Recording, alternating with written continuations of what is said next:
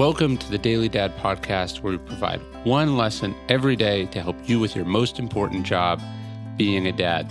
These are lessons inspired by ancient philosophy, by practical wisdom, and insights from dads all over the world. Thank you for listening, and we hope this helps.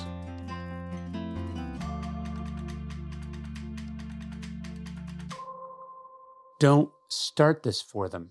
Maybe you do it because you're in a hurry. Maybe you do it because you hate to see them struggle. Maybe it's just a sweet gesture. Maybe you remember your own parents doing it for you. Whatever the reason, you should stop. When we had General H.R. McMaster on the Daily Stoic podcast a while back, McMaster, a father of a millennial, joked about how he and his daughter jokingly refer to their peers as the start my orange for me generation, meaning they can't even peel an orange without having their parents get it going first. And why is that?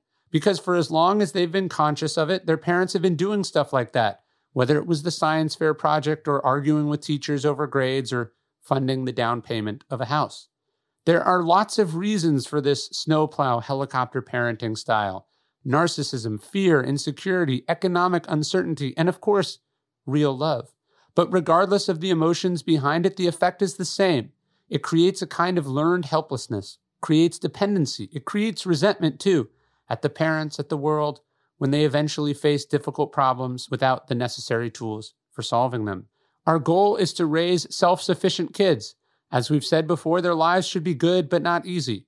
So let them peel their own oranges. That doesn't mean you just let them struggle like Bean Dad. It means teach them, means encourage them, means believe in them, means have expectations for them, means letting them go off on their own. And that's going to be tough for you sometimes, but the rewards are worth it.